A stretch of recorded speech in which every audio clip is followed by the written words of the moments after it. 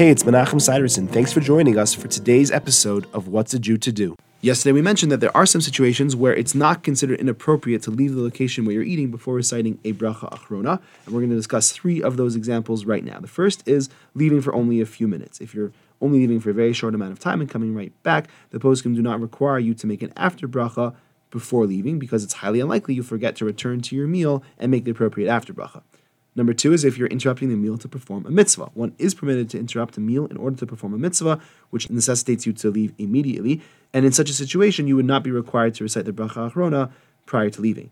And the third is if you actually plan to conclude the meal at another location. If you start your meal here and are planning to conclude it at a second location, you can leave even without saying the bracha achrona. The entire concept that we mentioned yesterday of not leaving before saying a bracha achrona is only if you really aren't planning on continuing to eat. If you are planning on continuing to eat, which kind of is the most relevant case of where you would want to know about whether you need to make a new bracha or not, then in fact, you do not need to make a bracha achrona before you leave because you're not going to forget to make a bracha achrona. You're planning on continuing to eat in that new location and you'll make a bracha achrona when you're finished. Thanks for joining me. I look forward to seeing you tomorrow.